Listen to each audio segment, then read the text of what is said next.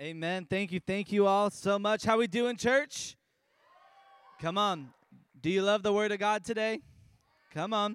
Well, listen, this is just how I like to preach. I like to read a little bit, I like to break it down, and then I like to apply it to our lives. So today's message is entitled Seats and Seasons.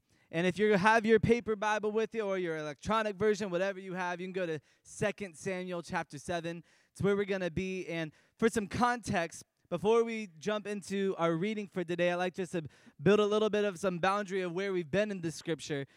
2 Samuel chapter 6, the chapter right prior to the one we'll be reading today, David has been made king at the beginning of this book, and now he is going after this thing called the Ark of the Covenant.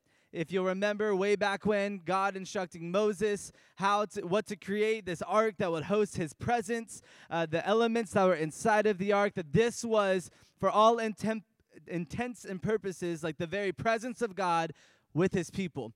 And so at this time, Israel's history, they didn't have this ark. The Philistines had it.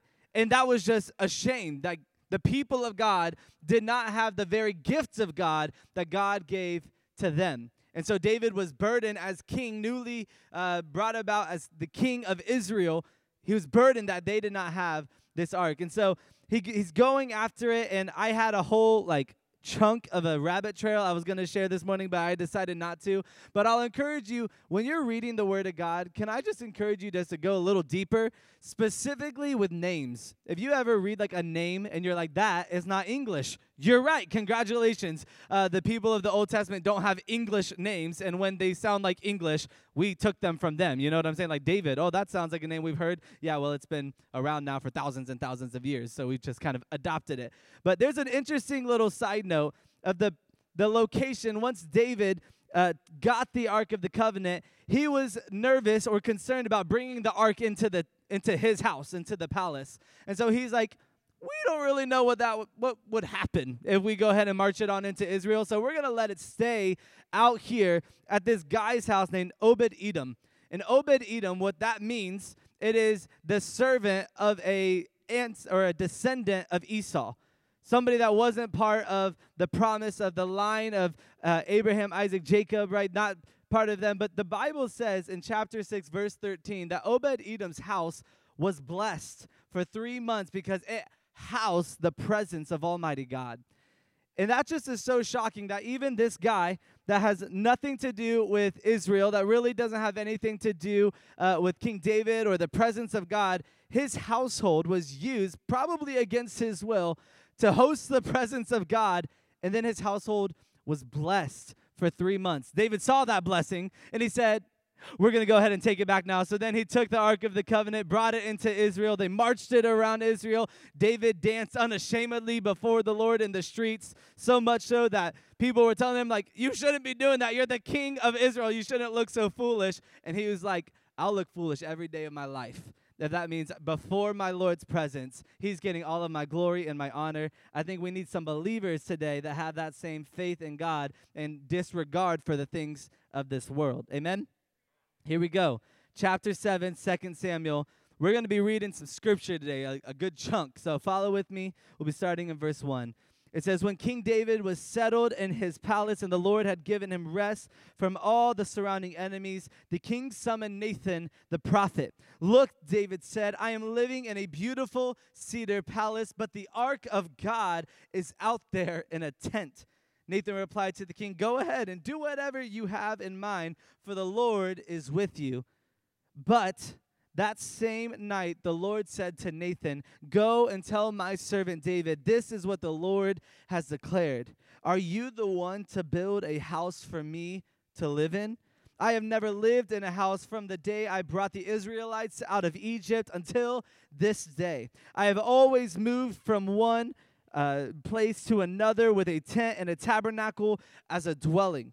Yet no matter where I have gone with the Israelites, I have never once complained to Israel's tribal leaders, the shepherds, or my people Israel. I have never asked them, why haven't you built me a beautiful cedar house? God's not nearly as vain as we are. Verse 8 says, now go and say to my servant David, this is what the Lord of heaven's armies has declared. I took you from tending sheep in the pasture and selected you to be a leader of my people Israel. I have been with you wherever you have gone, and I have destroyed all your enemies before your eyes. Now I will make your name as famous as anyone who has ever lived on the earth. And I will provide a homeland for my people, planting them in a secure place where they will never be disturbed. Evil nations won't oppress them as they've done in the past, starting from the time I appointed judges to rule my people Israel, and I will give you rest from all your enemies. The next little section is where we're going to be focusing today. Furthermore, the Lord declares that he will make a house for you, a dynasty of kings. For when you die and are buried with your ancestors, I will raise up one of your descendants, your own offspring, and I will make his kingdom strong. He is the one who will build a house, a temple for my name, and I will secure his royal throne forever. I will be his father, and he will be my son. If he sins, I will correct and discipline him with the rod like any father would do. But my favor will not be taken from him as I took it from Saul, whom I removed from your sight. Your house and your kingdom will continue before me for all time, and your throne will be secure forever. So Nathan went back to David and told him everything the Lord had said in this vision. Would you join me in a word of prayer? Father, we just thank you today. Lord, I thank you that your word is alive and active, that it breathes when we read it, that, God, we can discover not only what it says on the surface, but we can discover the intricacies of your word. So, God, would you bring clarity this morning to all of our hearts? Lord, would you speak today as we share this teaching? In Jesus' name I pray. Amen and amen. It's been a wild ride already for King David. He got into the throne in a little bit of a wild way. If you know a little bit of your Old Testament, some of the stories there, King Saul was the first king of Israel, and he did an all right job until he didn't and got all proud and decided, you know what?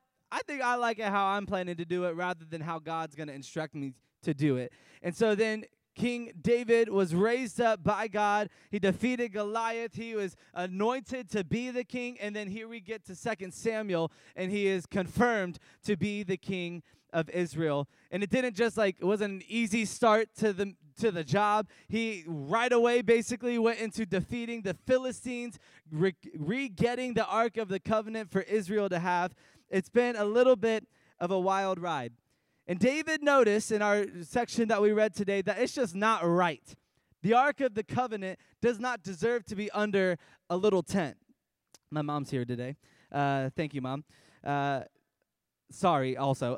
When I was a child, my family, we didn't camp. It's just not what we did. That was not our thing. Some of us, my wife, she grew up camping a lot. She shares all these fun memories, and I'm like, that sounds horrible. You know what I'm saying? I'm like, that does not sound fun to me. But we did. We're adventurous. So my dad, he bought the largest tent I'd ever seen in my life. Now remember, I have never gone tenting, so maybe it wasn't that big, but in my mind, it was like a giant tent for me, my sister, my parents, us to sleep in, and we pitched it in the backyard of our house, right? We weren't going to go to a campground on experiment number 1. We did it in the backyard. We blew up our air mattresses because obviously, and our tents and our sleeping bags. It was great. We all go to sleep, and we wake up, and I'm there. My dad's there. My sister's there. My mom is not in the tent anymore. So immediately, we're like, oh, my goodness. In the middle of a suburb, my mom got kidnapped. We had the wisdom to go inside, to walk up the stairs to her bedroom, and she is sound asleep in her bed upstairs. She no longer, and she would promise you, even to this day, that there was a raccoon, a vermin that went underneath her air mattress or underneath her sleeping bag. She felt it. It was going to attack her, and so she felt unsafe, and so she decided to go to the bedroom. We all doubt that, but it's what she claims. And I'd like to believe that if we were truly in danger, my mom, who loved me oh so dear, would have saved us from this danger and said, you don't need to be outside in this tent anymore. You need to come inside where it is safe. There's no elements. There's no critters that are going to kill you or anything else, that you will be safe indoors. And I kind of laughed when I was reading the scripture, and that's the story that came to my mind, but that's a great story. You're welcome, everybody. But King David, that was a good translation. King David, he felt borderline similarly for the Ark of the Covenant. He was like, it's not right that I'm out here in this huge palace that everybody sees and looks at. The king lives there, and that's what it's known for. And yet the very presence of God himself is just right outside the door in a tent. And he said, it's not right. So he calls the prophet Nathan. Now, this is our first time we meet Nathan in David's story. We know Nathan more for a few chapters later with the story of David and Bathsheba and Uriah, much more messy situation. But if you caught what Nathan did, he said, David, do what you want. Lord is with you. But then that night, the Lord showed up to Nathan and said, actually, I want you to tell this to David. And it was a whole different plan than just do whatever you want. Like, I can imagine David, he was excited. He wanted to build this thing, so he probably already gathered the architects, already gathered the people that were going to build this temple for the Lord. And then the nighttime came, and then the next day Nathan had to go to David and be like, remember all that work you already began? We have to put a pause on that because you're not going to be the one that's going to build this temple. Today, church, the message title here is that there are seats and there are seasons that each of us in life we walk through. And if you notice, this section of the Bible is called the Davidic covenant, that God is making a promise in 2 Samuel chapter 7 to David. And what a covenant is, if this is a new word to you, is that a covenant, it's not just like a promise. It's not just like a bond. It's not just like, I really am serious that I'm going to do this. No, it is something much stronger than even like a contract or something like that. It is two-sided, that there are usually two parties involved. Both of them have responsibilities, and both of them are bringing something to the table. And the covenant that God is making with David through the prophet Nathan today, it is an unconditional and irreplaceable covenant. It is something so strong that David, God already knew. Could David have messed it up? Could he have said, you know what, God, I'm going to build this temple anyway. I know what you're saying, but I'm going to do it anyway. God knew David's heart and that he was soft to hear from the Lord. And so when God said, this isn't what's going to happen, but listen to me, I'm going to do something even better later on, David had the faith to say, I believe that. And so then David had to do his part of keeping up with the covenant. And the covenant here is God articulating that I'm going to do a good work. And why is God good at that? Why do we believe that that was going to happen? And that is because the covenant is the very heart of God. His heart is that God's people would find their identity in the goodness of their God. As we sang today about God being our way maker and miracle worker, there's just a joy in the room because we believe that God really is who he says he is. That they would find their peace from their enemies, as we read. That victory would be theirs over their enemies. And he didn't stop there. He didn't just stop thinking about right then and there their present state. Let me reread that last section that we read earlier. Furthermore, the Lord declared that he will make a house for you, a dynasty of kings. For when you died and are buried with your ancestors, I will raise up one of your descendants, your own offspring, and I will make his kingdom strong. He is the one who will build a house, a temple for my name, and I will secure his royal throne forever. Jumping into verse 16, your house and your kingdom will continue before me for all time, and your throne will be secure forever. That's what it's about. We believe that there is a promise that God made to David that wasn't going to end with David, and even short-sighted, it wasn't going to end with Solomon, who was going to be the first fulfillment of this covenant, who would build that temple. But it is a fulfillment that was completely completed, by God in the man Jesus Christ. His son, that when he set up his kingdom, that would be the one that will never cease to end. Solomon's kingdom, I don't know if you know, it kind of did end after a few generations down the road. The kingdom of Israel was ended. It was defeated by the Assyrians and then by the Babylonians. In fact, the very temple that Solomon was going to build was completely destroyed only about 200 years after he built it. But then there would come a day when God was going to not just create temples through his workers out of stone and gold and all of these beautiful things, but he was going to make his temple in flesh and people. And that kingdom, that presence of God that was going to fill those temples would now be on the move. It wasn't going to be in a city in one location, but it was going to be on the move and is actually going to be declared to spread throughout the entirety of the world. Today's message, friends, there are seats, there are seasons. We all find ourselves at times in a place where we are in a seat. Every one of us, if you're a student or you're the oldest of us in the room, you are in a seat. You are somewhere in time.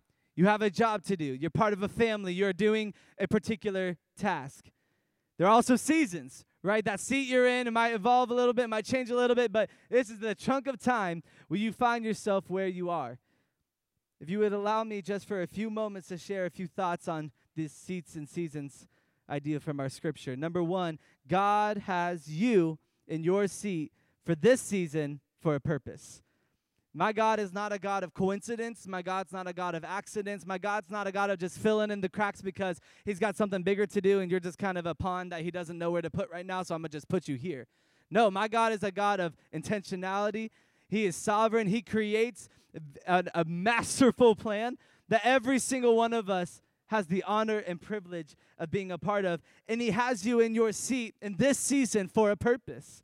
I'm sure all pastors go through this, but as a youth pastor, a lot of times the questions that I'm answering circle around kind of like the fundamentals of life, like the existential thoughts that teenagers go through. They're not kids anymore. They're not adults. They're like this, oh my goodness, what am I supposed to do? And it's these questions. What's my purpose? What happens when I die? Who am I? Am I where I'm supposed to be? Summed up, that is identity, meaning, value of life, and freedom. These are the questions that teenagers are wrestling with. I know as adults, we're wrestling with those same questions. And every time when we talk about those things, it always comes back simple to me that God is who God is, and he's going to do what he's going to do. Who am I? Well, God says that you are loved. God says that you are valued. God says that when he poured out his son's blood on the cross for you, that it was worth it. Like this is who God says you are. And we speak that over them. What's going to happen when I die? Well, I don't know. Have you accepted Jesus Christ as your personal Lord and Savior yet? If yes, you're going to spend eternity with him. It's going to be amazing. If no, you'll spend eternity separated from him. That would be horrible, right? We bring it pretty straight to them because it's very straight answers.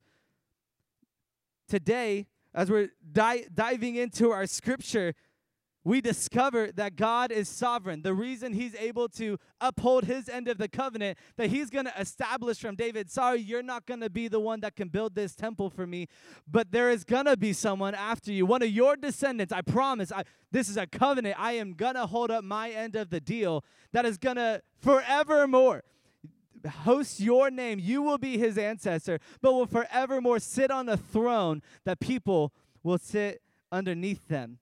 God is true to his word. And a couple of encouraging scriptures for us today, they're not on the screen, but that can build your faith to believe that he has you in this season for a purpose in the seat you're in. Number one, he sees you. In Matthew chapter 10, I love quoting this scripture to students because it's the one that always gets them. Like you get the holy tears is what I call them with this scripture. Matthew 10, 29 and 31. What is the price of 2 sparrows? 1 copper coin? But not a single sparrow can fall to the ground without your Father knowing it. And the very hairs on your head are all numbered, so don't be afraid. You are more valuable to God than a whole flock of sparrows. Like, it's so silly of us. We're like, God, do you even see me? Hello, he's allowing all of creation to continue to exist. Even sparrows, which are kind of annoying birds. He even is looking after them. Why would we be, in my opinion, so prideful to think that, but we're above God being able to see our situation or to move in our situation? It's just not the case. He sees us. Number 2, he guides us. Proverbs 16 says, better to be patient than powerful, better to have self-control than to conquer a city. We may throw a dice, but the Lord determines how they fall. Hello. Like, God even has articulated a plan so beautiful that when we think that we're the ones in the driver's seat, God's like, that's really nice of you. It's really nice to think, like, he likes to partner with us. He likes for us to be on board with what he's doing, but let's just not be foolish. God is so good, and he's the one that when we get into alignment with what he has, we say, God, why am I in this seat? Lord, why is this season the way it is? That doesn't mean the season's great. That doesn't mean the seat you're in, you're enjoying to be in, but he has you in it for a purpose and for such a time as this. Number 2 today, other people can and are going to fill your seat when you leave, and that's okay. Ouch. It's really humbling to remember that we are in the seat God has us in for a season. That he only has us where we are for a season for multiple reasons. Because number 1, he's got something else for you to do later on. But also number 2, he's got something else for somebody else, and you're in the way.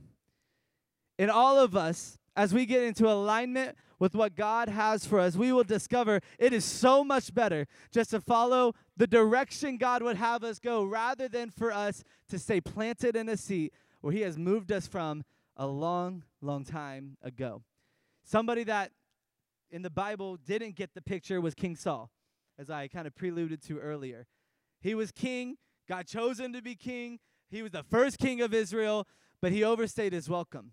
He actually decided to go his own way instead of the Lord's way. So the scripture literally says that God removed his Holy Spirit from him.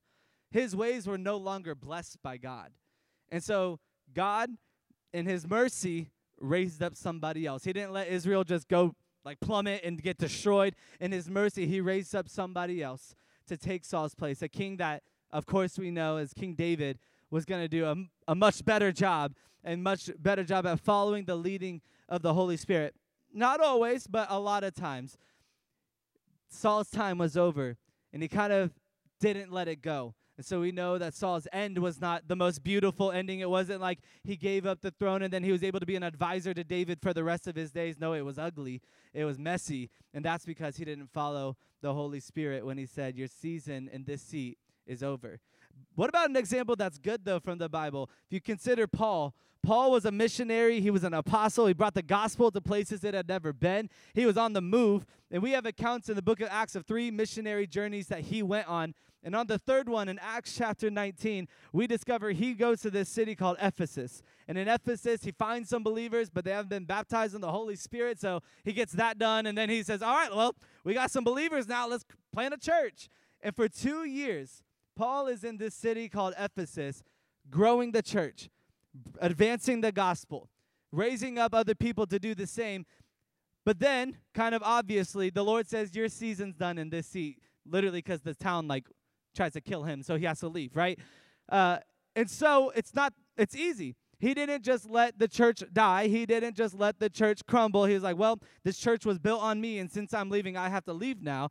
He had been, for years now, raising up somebody to follow after him. And his name was Timothy.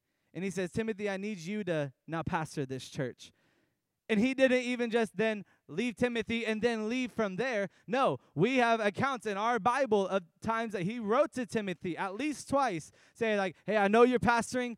I know that church was a little difficult. They had a couple people that were just a little extra, right? So here's how you deal with that, right? Here's how you be a pastor. Timothy, I know you're young, but don't let them look down on you for your youth. God has you in that seat in this season for a reason. And so he didn't just give it up, the seat in the season, and then move on. No, he continued to do what God had him to do, now as the seat of like a leader, of an apostle, to oversee that work that was happening in his previous work. If I can invite our keys up for the last point here. Our last one, number 3, obedience to God leads to great things. So simple. You've heard it your whole Christian life. And yet, we can all be honest, we don't take that to heart all the time. Like, it's much easier to take the disobedient route. It's much easier to stay in the seat, or to, can I be honest, to leave the seat before the season was for us to leave it.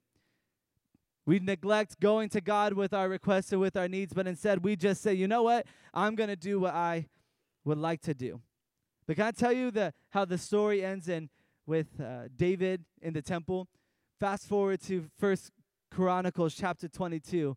We get a beautiful account of, for chapters, God setting up this temple. God inspiring David to now bless Solomon. He blessed Solomon, and chapter 22 is full of celebration and honor and joy, watching God fulfill the covenant that he has made to David. That his son would be the one that would then build this temple. That his son would be the one that would usher in there being a place for the presence of God to be housed. And we know, as I pointed to earlier, that didn't stop. That didn't stop with Solomon becoming king. But hundreds of years later, Jesus Christ would come, and he would establish a kingdom that forevermore would reign above every other kingdom. And his presence, as we talked about earlier, would no longer reside in a physical temple built by human hands, but it would now be put and rested upon his people, his witnesses. In fact, I would like to read something for us. It's beautifully done by the former president of CBC, Central Bible College, these AG, one of the old AG colleges, I think an alma mater to some of our very own. The former president, he took all 5 accounts of the Great Commission from the end of each Gospels and the beginning of the book of Acts, and he put them together. And it's so beautifully written. Here's what it says. It says, "My work is now finished here. I have the authority to send you as my ambassadors, and I'm doing just that. I will breathe on you, and you will receive the Holy Spirit, the power to carry out my command. My command is to go and preach the gospel. Make disciples of those who repent of their sins. Baptize them in the name of the Father, Son, and Holy Spirit. Teach them to observe all that I have commanded you. When you preach and teach, you will do so in the power of the Holy Spirit and repentance. Signs and wonders will accompany your preaching and teaching. People will be healed and delivered. Start in Jerusalem, then go to Judea, and then to Samaria, and then to the ends of the earth. Everywhere you go, you will be living witnesses of me, and start now." It's the compilation of all the great commissions, the last words of Jesus put into one, because we recognize that this is now our commission. Friends, this is what obedience looks like. When we're obedient in the seat that God has us in. When we're obedient not to push the season to end when it's not supposed to end, but when we just say, yes, I'm going to say yes to you, Lord. You have me here. God, I don't want to be here, but you have me here. Lord, you're moving me along, but it doesn't really feel like the season's moving along. I'm just moving seats. I'm just transitioning. God knows what he's doing. And there might be a time that he's called you to move on. We have to let it go. And we have to move on from that seat in that season. And that's all right, because he knows what he's doing again. And ultimately, we have to be obedient to what he has us to do. And if you're wondering, what is that? Those existential questions like, what's the purpose of my life? Very simply put, it's right there. Your purpose is to now go make disciples. Every one of us should be multiplying our witness. We've been witnessing it to our family, to our city, to our nation, to our workplaces, to our schools. This is our job. This is what obedience looks like, is in the new year, taking a look. Where are we going to go? As I look for the past year, at December 31st, 2022, I was setting up a New Year's Eve party. Catherine was about 26 weeks pregnant with Ezekiel. I didn't have a beard. Like all of these things that have changed in my life, right? I also wasn't here at Radiant Life Church. And Catherine and I knew that a season was ending and the seat was about to exchange, but we had no idea what that meant at that time. But look at God, at his faithfulness in every journey we did. There were moments we toiled. There was moments we really were like, what is going to happen? And we were a little stressed. But we knew God had it all figured out. And we knew that as he unfolded the plan, that he was going to affirm time and time again his good plan for our lives and bring us to this seat in this season. And we absolutely love it and adore it and are amazed at God's faithfulness. If you look back where you were a year ago, if I could ask you, what's changed? How's your walk with the Lord changed? Have you been obedient to him? Have you stayed in the seat he's called you to leave? Or did you leave the seat he told you to stay in? In 2024, we can do the whole New Year's resolution thing, or we can just say, God, I just want whatever you would have for me. And I think 21 days of fasting and praying is a phenomenal way to discover what is that. What is that thing, Lord, that you would have for me? At the end of the day, though, if you haven't heard from Lord or you didn't get an answer that you felt was satisfactory, remember the Great Commission. It's that simple. Regardless of your seats or the season God has you in, it's always to make disciples. It's always to be Christ's representative and ambassador where you are in that seat and in that season. It's always to love your neighbor, to pray for those that persecute you. Those are things that will always be part of your seat and in your season. So in the midst of asking God, what would you have for me for 2024? Lord, what would you have for my family? We need some dads in the room that are willing to go to war for their families. Lord, what would you have for my children? Lord, what would you have for my school? Lord, what would you have for my workplace and the spheres of influence that you have given me there? If we look back at our 3 points, God has you in your seat for this season and for a purpose. Number 2, other people are going to and can fill your seat when you leave, and that's all right. Number 3, obedience to God leads to great things. If you'll bow your heads with me. Father God, we just love you. God, there's no way to describe how grateful we are, Lord, that we have witnessed the faithfulness of Almighty God in our lives. Even this year, Lord, some of us, we experienced some really, really rough hardships. We've experienced loss. Lord, we've experienced health decline. God, we may have experienced jobs transitioning not how a way that we felt like they should, or God, maybe we received horrible news.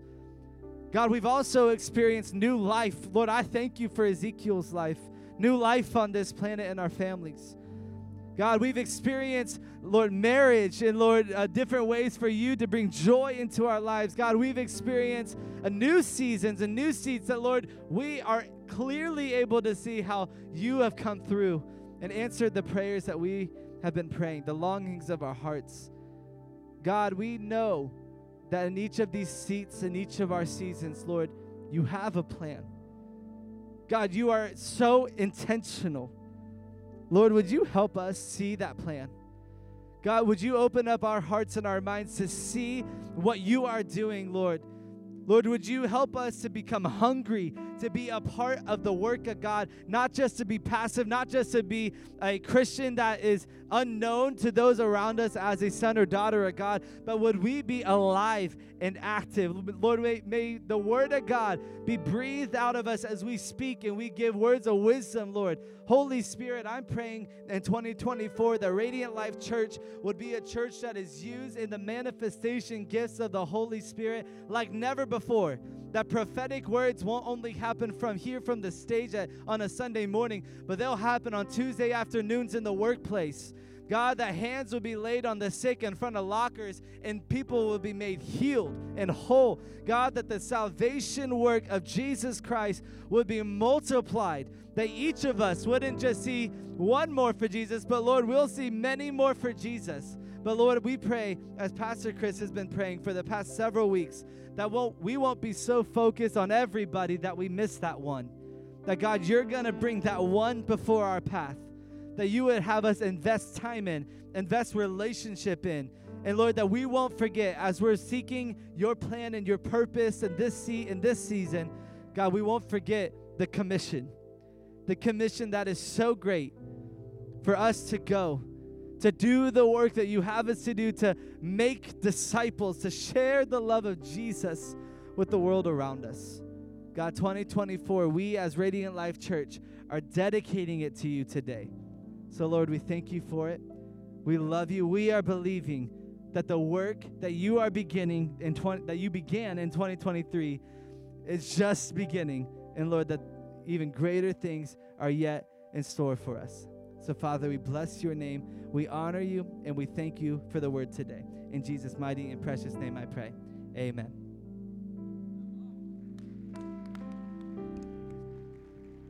Awesome word, Pastor Matt. Thank you for bringing it to us. And this is what our students get all the time. The Word of God, the true, unfiltered Word of God. And so we're so thankful for you, so thankful for our team. I just want to say we are so blessed by all of you who volunteer, who are part of Radiant Life Church making it happen. If you didn't know, this doesn't happen just by chance. It happens because a bunch of you that are sitting out there work so hard. And just thinking this last few weeks with our worship team and media and all of the people who give of their time and effort. So whatever you do, whatever part you play, thank you for being a part in making 2023 just amazing at Radiant Life Church. Thank you for your help, for your encouragement, for pushing forward. And let's go into 2024 excited about what God's going to do. If there's something that needs to switch or needs to change, let's listen to the Word of God, what Pastor Matt brought to us. Let's go into it. Let's make it happen. Let's pray. Let's fast. Let's spend time in the presence of Jesus. He is so, so good. So just a quick recap. We have Tuesday morning prayer and Saturday morning prayer here for the next 3 weeks. And we would love to have you join us next week, 9:30 and 11 o'clock services. And we're going to continue to go after Jesus. And we are so blessed to be a part, so blessed to lead Radiant Life Church, and thankful for each one of you. And pray you have an amazing rest of your day, amazing January 1st tomorrow, and that God would bless you, would use you, and just pour himself out upon you so you can pour him onto others. We love you all. This week, the rest of this year, Radiant Life, be careful what you watch. Be careful what you listen to. Be careful what you talk about. Savor the presence of Jesus. See you in 2024.